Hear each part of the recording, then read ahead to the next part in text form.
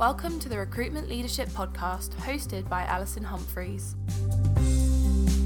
The Recruitment Leadership Podcast is here to help those in the recruitment industry gain awareness and understanding on the hot topics faced by those in the business of hiring people.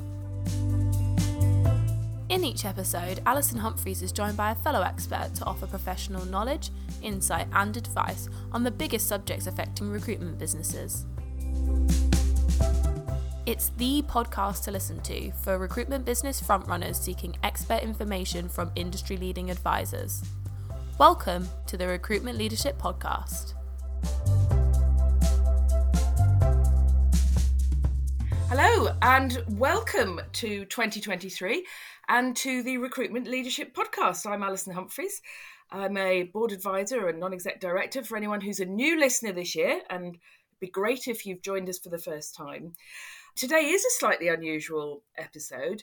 I'm joined today by Zena Everett. Now, Zena used to own a recruitment business back when we became friends, a couple of decades ago, I would say, Zena. And actually then left the recruitment industry and retrained as an organisational psychologist and leadership coach. And Zena now has a global conference speaking career. She's the author of The Crazy Busy Cure, all about the modern workplace. And today, slightly unusually, Zena's going to be interviewing me about the topic of leadership. And if it's passed you by, I have a new book out. It's available now on Amazon. It's called 7 Habits of Successful Recruitment Leaders. So at this point, I'm going to hand over to Zena to take control. Thank you so much. Thank you. So I'm a bit croaky, but that's fine because Alison's going to do most of the talking, so you don't have to listen to too much of that. So I really wanted to hijack this podcast and ask Alison. I want to find out what she really thinks, because the recruitment industry is just so fascinating, isn't it, with all those great characters. And Alison has been around for so long that you've seen all these different iterations of it. So I thought, let's just relax and let's find out what she really thinks. So the first question, I suppose, Alison, is actually, how do you do it? I mean, you stay ahead of everything. You're ahead of the game. You're coming up with new ideas. You're not old school, but I suppose you bring forward those old values. So actually, why do you keep doing this? What do you love about it? Gosh, thank you. Well, I like to think I'm up to date, and it is actually quite a job to stay on top of the recruitment industry now. Like lots of other industries, COVID really accelerated digitization and changing attitudes from clients and candidates about how communication's done and so forth. So I actually do dedicate time myself to making sure I am up to speed with new tech suppliers, new techniques that people may be using. And I also keep in touch with a sort of alumni population of people that I've worked with or even been employed by in the past. So I've always got feelers out across lots of different industries. And I guess the other thing is I look outside of individual recruitment businesses. People will be aware of a long association I've had with the REC. I'm CIPD qualified, and I make sure that I am on top of external data from a number of sources, so that hopefully I've got some sort of idea of what's coming down the line, so that I can help the people I work with get on the front foot with change rather than feeling buffeted by storms. And I think we all know what that feeling's like from 2020. Yeah. So you always strike me as being kind of ahead of things. So you're out in front. And I guess that's what your clients want you for, is because they might have their head down in the weeds and you're saying, actually, you need to see these opportunities or these risks or whatever. I'm sure it's a little bit more intelligent than that. But leaving aside all that, what do you love about it? Because I'm sure you could have leapt off and done other things at some stage, but you've stuck at it. So, what is it about this industry that's got you so hooked? Do you know, I'm really glad you asked that question, Zena, because I feel like I'm going to make a sort of heartfelt speech at this point, but I genuinely believe this. I cannot think of another sector where you can have such broad and varied experiences, where you can, even from a really young stage, develop it in your very early career, to have a lot of responsibility and access to really senior people. And there I'm talking about, client and candidate communities, and where you're looking right across businesses, because recruitment to me is never just about filling a seat. you know uh, all the businesses that recruiters deal with have their own objectives, and filling headcount numbers just isn't one of them. It is about achieving what their business wants to achieve. So you have this wonderful opportunity to learn so much about so many different sectors. So that's the first thing. The second thing is, I have never stopped believing that the work that the recruitment industry does is important. And yeah, sure, I know there are a lot of people who repeat stuff about, recruiters, and roll their eyes and so on and so forth. But actually, when surveyed, people who've actually had personal experience of using recruitment business services, nearly 3/4 of them are satisfied or highly satisfied with the service they receive. And the third reason is a little bit because the nature of the industry has always been that people break off from bigger organizations and start their own business. There is this constant renewal. And for someone in my business now, which is obviously advising those people and helping them hopefully avoid really expensive errors, the things they have to unpick in the future, as well as accelerating their growth, that means that there are always new people who don't know the stuff yet. They don't know what they don't know. And I just love working with them. I think the recruitment business leaders that I work with are, almost without exception, like really entrepreneurial, ambitious, optimistic, and entertaining people. So hopefully that's enough reasons. Yes. Yeah. Yeah. And I think there definitely is something about the recruitment industry, isn't it? Because as you said, I used to be in it, and I used to have a business that did recruitment to recruitment. And now I'm coaching in all sorts of businesses, across functions, across disciplines. And I think actually the recruitment job is really hard. We think it's very one dimensional. It isn't. It's really hard. And the caliber of people that are successful at it, of course there's colorful characters, but actually they are really, really good. And maybe we don't always realize how good we are, because I think most of the really good people stay at it, like you say. And I'm always interested in the people that have sold their businesses and then they pop up again, and they don't need the money. They just do it because I think they love the people, don't they? They love the people and the camaraderie and the learning. I think most of us are fairly gregarious types. And so, yeah, we do like that company and exposure. But yes, like as you say, the ongoing learning is fascinating. But tell me about that gregariousness, right? Because obviously I was in it back in the day, and I don't want to sound like some old dinosaur, so your listeners are rolling their eyes. But I mean, occasionally I do go and catch up with contacts in recruitment, and I walk around their offices, and I think, God, these are dismal. They're all emailing, people are tapping away, they've got their headphones on. It's a different job, isn't it? And I wanted to talk to you about that, the kind of the competencies of the people that you look for. And I know it's still relationship building, but how much has it changed? How much has it changed from needing those good salespeople to something a bit different? Well, actually, I've got some fairly hard data on this. I knew you would, Alison. You don't fly by the seat of your pants. Yeah, go on. Um, interestingly, there are factors that I would say probably haven't changed. But, I've been able to work with some, quite large businesses who have gathered enough historic data through doing psychometric tests. And I mean there both aptitude and ability tests. We can go into the distinction for listeners in a moment. But we've been able to look at those those test results when they were taken at the point of recruitment, and then map how successful those people have been in recruitment and in the organisation, and therefore determine, where there's a correlation. Mostly, I have to say, I don't think it has changed. So the key factors remain goal orientation, and that's not just, I hope it goes without saying, but that's not just competitiveness. It is about constantly setting yourself the how can I be better goals and taking action on them. So goals and plans, if you like.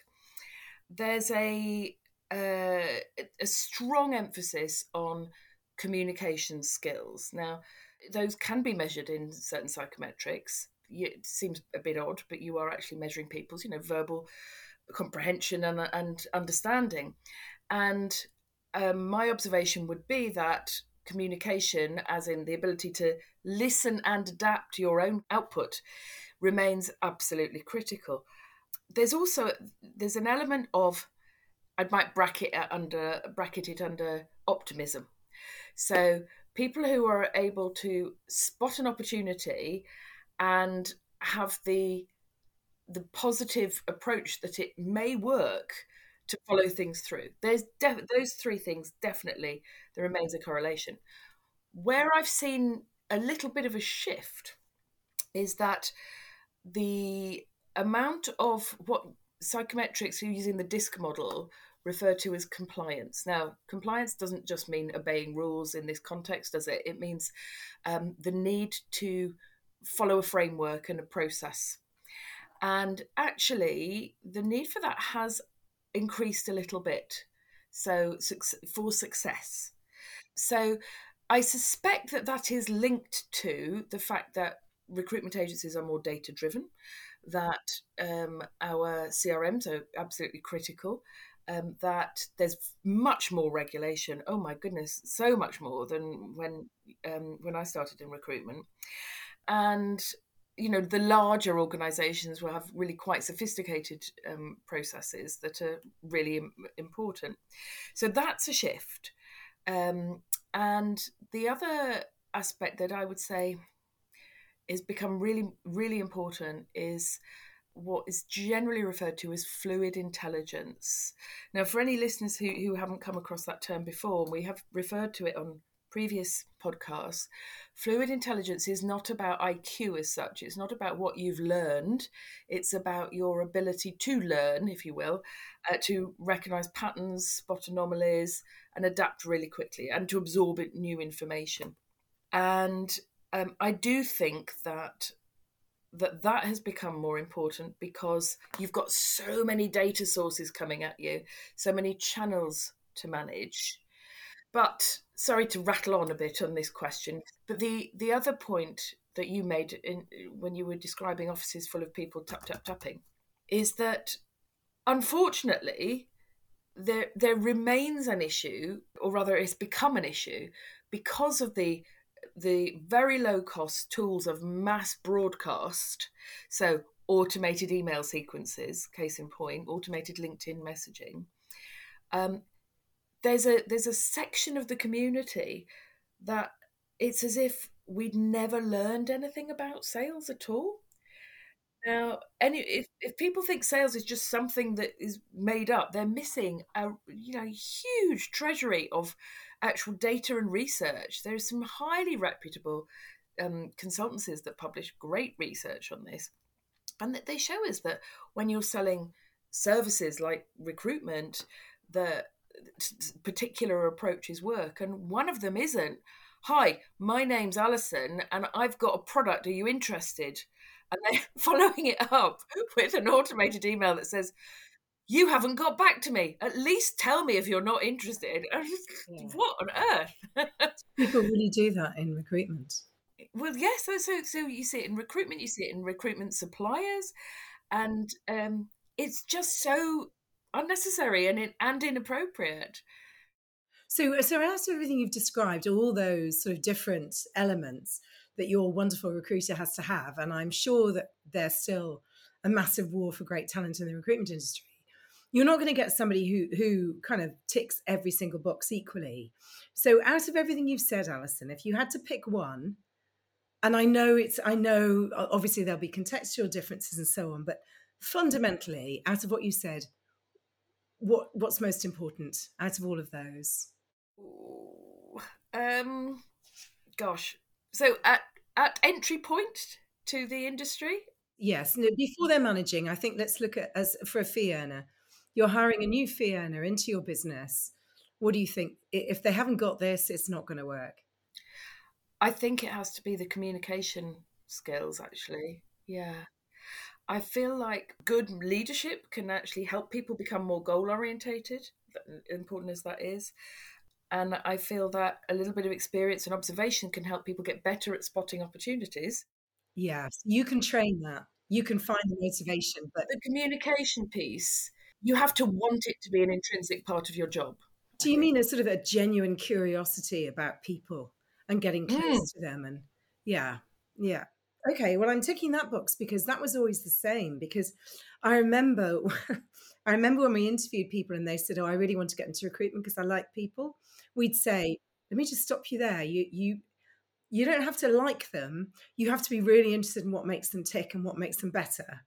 So it sounds like that's still a big part of it, isn't it? And also to understand the client's business and to have that kind of genuine, sharp intellectual curiosity and a bit of Yeah, which if which any listener who's thinking, well, Zena's made a complete career pivot. Well, actually, you've just explained the complete logic of going from your business, running a recruitment business, into organizational psychology and leadership. So what some people might think you've done is a career pivot. It actually there's a golden thread there, isn't there, through recruitment into your organizational psychology work. yeah, big time. It's still that curiosity and interest about people, which leads me on nicely to the next question, actually. So, Alison, it's just you and me here, so you can be completely honest. When a new recruitment entrepreneur approaches you and says, come and work with us," what do you look for? What are the red flags that you spot when you listen to them? They're describing their business, they're describing their goals and how they operate. What makes your heart sink and say, "Uh-oh"?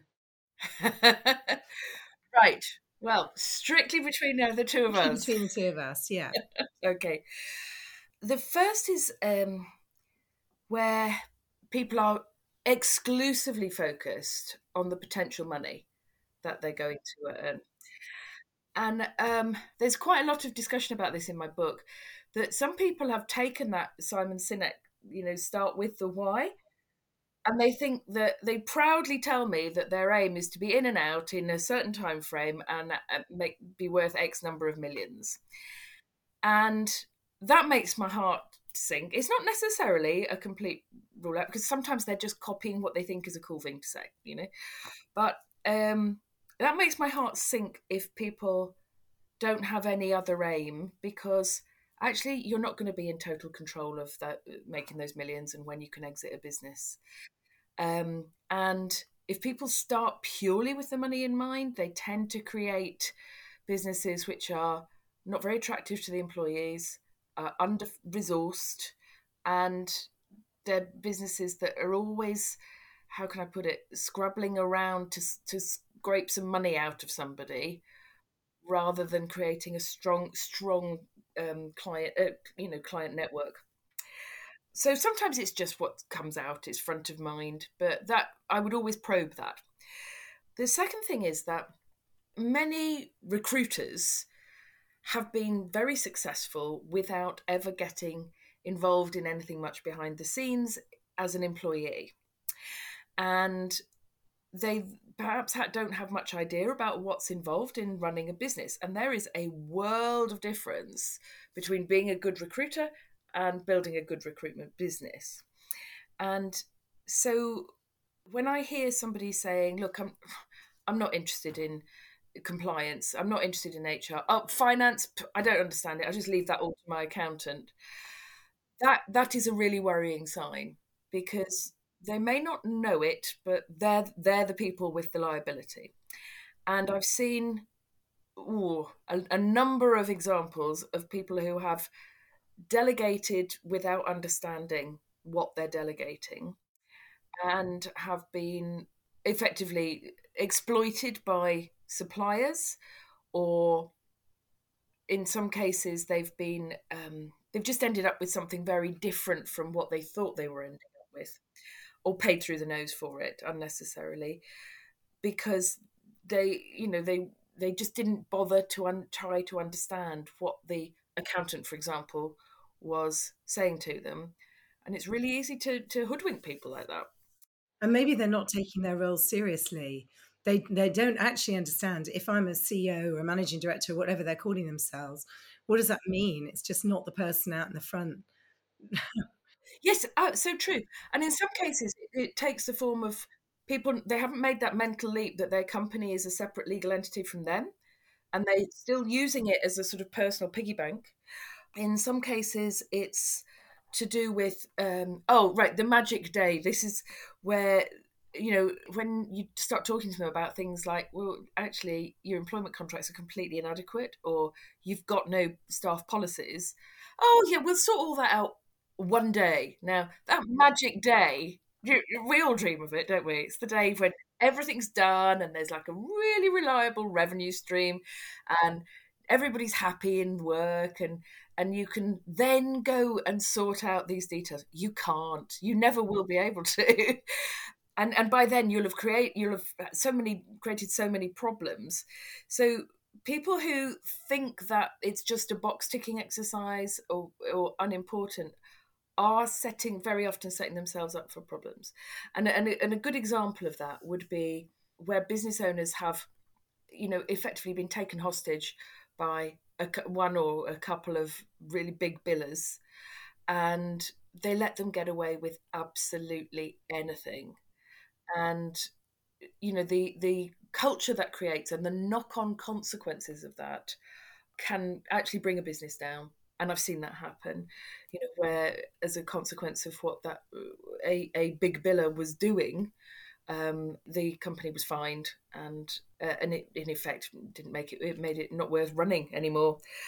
So it can be really messy, and people who think that's unimportant, yeah, that's a warning sign for me. So yeah, people who don't understand all their responsibilities, who aren't interested in it, people who think it's all just about selling. And I think there is one other warning sign for me, and that is, from day one, someone who is saying that they don't want to manage people, they just want to hire someone in to do that. You cannot be a recruitment business leader and just be a biller and hire someone to do everything else. It's not your business then, and you're still liable for it. So the idea that you can delegate everything, I think, is a false one. And also that people aren't going to copy your behaviors. You can't say, I'm just going to get on with this. You just, yeah, okay. So that sounds like it's a bit of a shift, really, from people thinking, I am running a serious business here and I've got to act like a leader, whatever that looks like. And even if I'm still going to be the top biller, I can't just devote 100% of my time to do that. And I can't just, it's not a lark. It's serious, isn't it? Okay. So if somebody listening to this, beginning of January, setting intentions for next year, what would you tell them to deal with? What would be the problem that you say, nip it in the bud now, don't let it fester? So thinking about your top biller, for example, would that be something, or do you think? That would definitely be one. It would be one about standards and behaviours, really. And I don't want that to blow that out of proportion, because I do think actually the overall standard of behaviour has improved dramatically across the industry internally. So that would be one. I think another one, if they're setting purposes for the year, would be to have effective implementation plans for changes that they want to make. Now, it's all a little bit uncertain and volatile, the environment we're in at the moment. And although pretty much everyone I know has still got lots and lots of work on, there's highly likely to be some great loss of confidence amongst most client groups. And now is the time to fix the roof, because there's a generation of newish recruiters out there who have never known a market that isn't awash with jobs.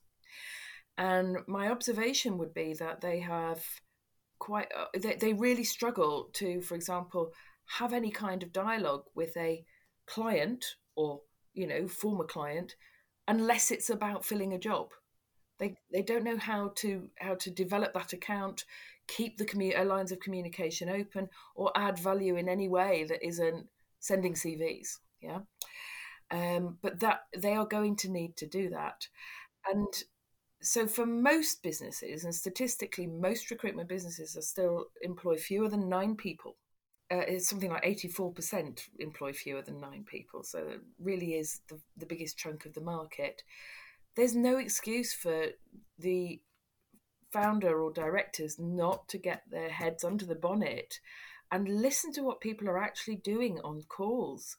Look at what they're sending out and think about quality, because actually there's a sort of a low baseline, where people have actually still been able to make some money over the last 2 years. Even without being a good recruiter. Do not kid yourself that means your people are good recruiters. And hey, Alison, do you think the time has moved on from recruiters when they're asked why they're different to say honesty and integrity? So it's like fish and chips, isn't it? What makes you different? So can I tell you, I did some happy research before this. And so I thought, right, I'm going to really go through. I went through a load of recruitment websites for connections that you and I have in common to see how they say. And on their homepage, why use us? And I've got together an amalgamation of what they all say. It is, and you tell me about this. So this is it. Fundamentally, they say, the fundamental principles. They're the two things, aren't they? The fundamental principles on which our business operates are integrity, professionalism, and honesty. So what other industry has to make a bit of point of saying we don't rip you off? I know. I mean, surely that's just a given. But that seems to be the whole kind of pillar. Then they say there's always something about we go the extra mile to deliver outstanding service and relationships at the heart of what we do. And then I went on to some of the outsourcing pages on some of the big consulting firms.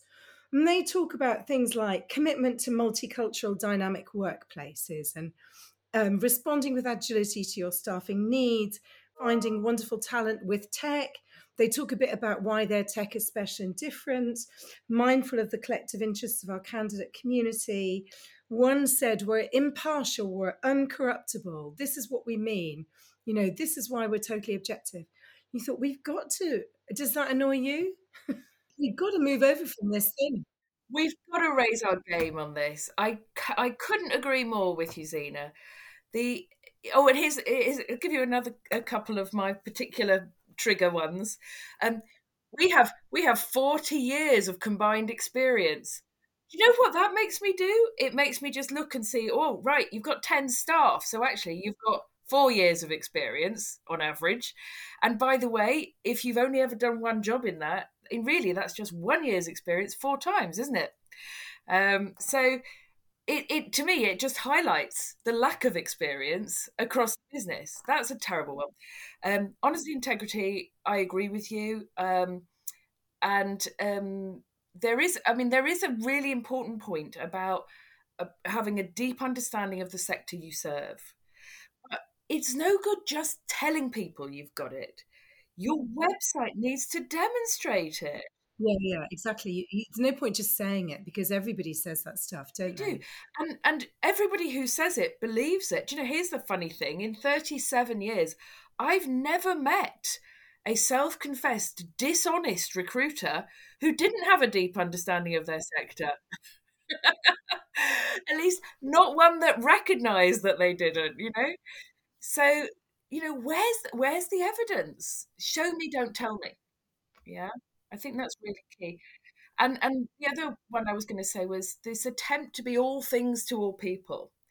So a classic is we specialise in, And then there's a list of like 17 sectors and 25 job titles and geographies spanning Asia, Europe, Middle East. Like that's not specialism. Be clear.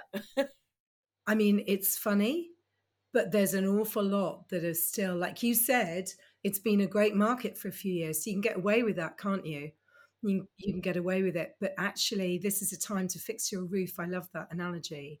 And there was quite a bit about a little bit about diversity, but there was no, our commitment to multicultural workplaces is demonstrated by our multicultural team. There was none of that. So we've got to get ahead, haven't we? I think I'm not in recruitment, but but we do have to get ahead of all this stuff, don't we? And like you say, really walk the talk and evidence it. I agree with you. I think that we can do better. And new business owners are down in the weeds very often, and it's very hard for them to see what messages are going out there to people that they're not having a conversation with directly at the moment. And so I had a good example. It was a small business placing temporary and permanent accountants in London. And I looked at their website after they made contact with me. Nowhere on that website did it mention anything about London or accountants or permanent and temporary recruitment. Great, yeah. So they just not seen it from the outside, What I find really interesting is when I talk to recruiters and they tell me about their technology, particularly for sourcing candidates. I think, gosh, that's so interesting. But they don't share that on their sites. And for me, externally, I would think, right, I'll go to that one because they've got the technology that does this and this. Probably not realizing that maybe all recruiters have that now. But maybe we just don't, we're not explicit enough about. So why do you think recruitment leaders miss this? What are they focusing their energy on instead? Oh, that's a really interesting question. I would be speculating, but I would guess that they miss it because they think about the conversations and the direct dialogue that they're having one on one with clients and candidates. And because typically they're good at communicating, those are good and warm. And they are often able to demonstrate the things that they're good at, like their industry knowledge and so forth, in that conversation. But they don't necessarily put it out at high level communications just because, because they don't necessarily realize its value to external organizations, that how it might look. I think perhaps we've got, most of us are career recruiters, and it's very easy to get lost in that world and assume that people know stuff that they don't. So you mean that they've come from a stable, they've set up their own business, they make it a nicer place to work, whatever that looks like, or they think they do, but they're just recreating as opposed to going to clients to say, "You talk to me about your dream recruiter, and then we'll work that way." Exactly. And if there's one conversation that I would urge people who are thinking about opening a business or have even already done it to have with themselves, that is, okay, why does the world need another recruitment business? There are so many of them. What is it that you are going to do better, faster, cheaper even than the existing businesses? How can you prove it? And how can you make sure that it happens every time? And if you've got that clear in your head, you can take that message to the people, and it will be seen and understood by the people who value that. So if you're selling on being fast, sell to people who value that. If you're selling on thoroughness, do it that way. Yeah. And what does that actually mean, I suppose? I do remember in recruiting recruiters, I think probably I was only ever asked a few times by candidates who'd say, if I have got a client base and I know that I can move them and I will, why should I take my candidate base, or my client base, I mean, to that particular company? Why will my clients be better at this new recruitment business than the one that they're leaving? How can they help me do a better job? And that was a very rare conversation. Yeah. But it should be happening all the time, shouldn't it? Yeah. It should be. Yeah. Yeah. So when has somebody surprised you? A recruitment business leader. Yeah. When have you thought, when have they, yeah, well, when have they surprised you? When have they have lived up to your expectation, or maybe they've exceeded your expectation? Yes, actually, both, I think. So one particular case springs to mind, and it's actually a former employer of mine, who, if listening, will recognise themselves. Um, I've always used to be like introduce ideas and head down and go at stuff. And I remember this particular business owner saying to me, "Listen, don't worry about, you haven't dropped the ball. You've put it, you can go and put that ball down in the corner of a room and you know it's there and you do it later, but deal with this ball properly right now." And one of the biggest things that individual taught me was that implementation thrashes ideas out the park every time. Ideas are cheap, but if you're going to build a substantial business, you need to be able to implement stuff that sticks. And I really hope I've taken that lesson to all the people I work with now, because I think it's not an uncommon issue with recruitment business leaders, and So you mean they just get so in the weeds, like you're saying, they haven't, but they're full of ideas, but they haven't got time to. yeah, or they love an idea and they rush it out, but they don't think, well, hang on, if I'm actually going to make this stick, I'm going to need to think about, there's probably some training needed. There's probably some collateral or tools or reminders, visual reminders for people. There's probably something we have to do to the CRM. There's likely to be some, if we're trying to create a change, we might need to have some short-term incentive. And if it doesn't work, we might even need to have some short-term penalties for some people. We need to, have a rollout plan and check-in points so that we can see we're on track. Because, change, and that's usually what you're trying to do as a leader, in one way, shape, or another. That change has always got the sort of the gravity pulling against it, hasn't it? And therefore, if you have check-in points that say, look, this may still feel painful and awkward, but we're on the right track. Otherwise, people will go, do you know what? Oh, it's not working. Let's give up and go back to the way we were doing things, because that was easier. It was familiar, wasn't it? So I think it's fair to say I have seen some remarkable successes with people who, like me, have learned that. There's also, I think, some people have surprised me by their genuine willingness to take a punt on a new market. So the US is the big buzz at the moment, as you're probably aware. And lots of businesses, I think, maybe just concentrate on getting things right here in the UK first. But I've seen some real success with people doing that, and they've been willing to just go and make those approaches. Sometimes they've been a bit scattergun at first, but they've really impressed me by sticking with it and going back to, right, where can we get referrals, and successfully building new revenue streams like that. One other thing that springs to mind is that I've been working with a business leader who needs to create a management infrastructure below himself. And his instinct said, look, we'll just let people develop into the role, and it can be gradual. It's going to be gradual anyway, because there's so much learning done in there. But what impressed me was when I said, I said to him, actually, you can't just try and let people slide into leadership roles.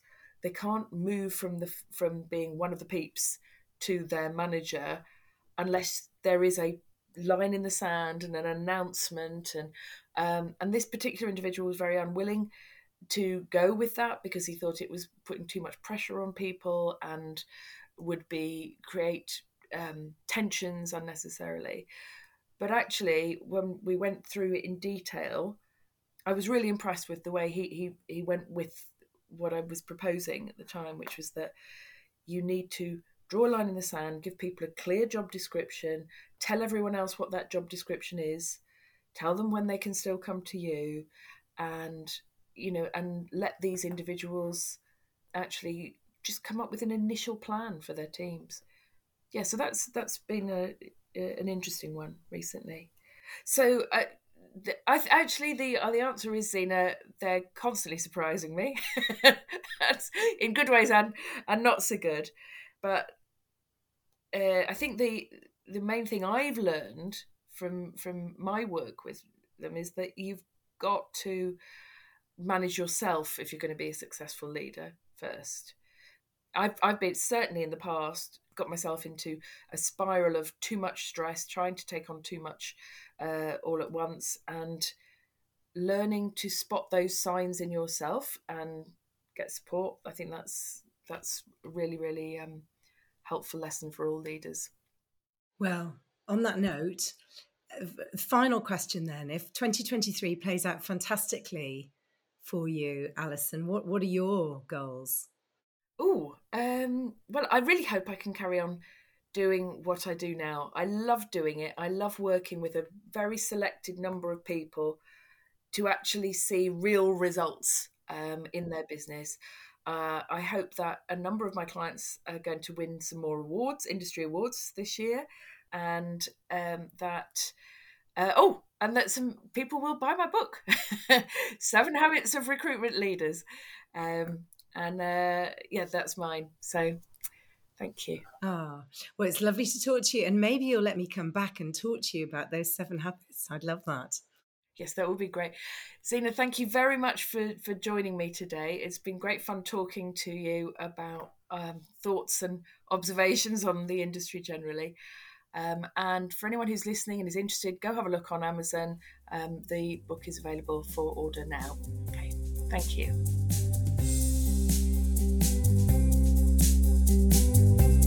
You've been listening to the Recruitment Leadership Podcast. If you enjoyed our podcast, please subscribe, review and share so that others can find the podcast too. We really appreciate your support. If you have any questions about the topics covered or wish to find out more about recruitment leadership, please email alison@recruitmentleadership.co.uk, referencing the podcast. We're also on LinkedIn, where you can follow Recruitment Leadership and connect with Alison Humphreys. Thank you for listening, and we hope you join us next time for another episode of the Recruitment Leadership Podcast.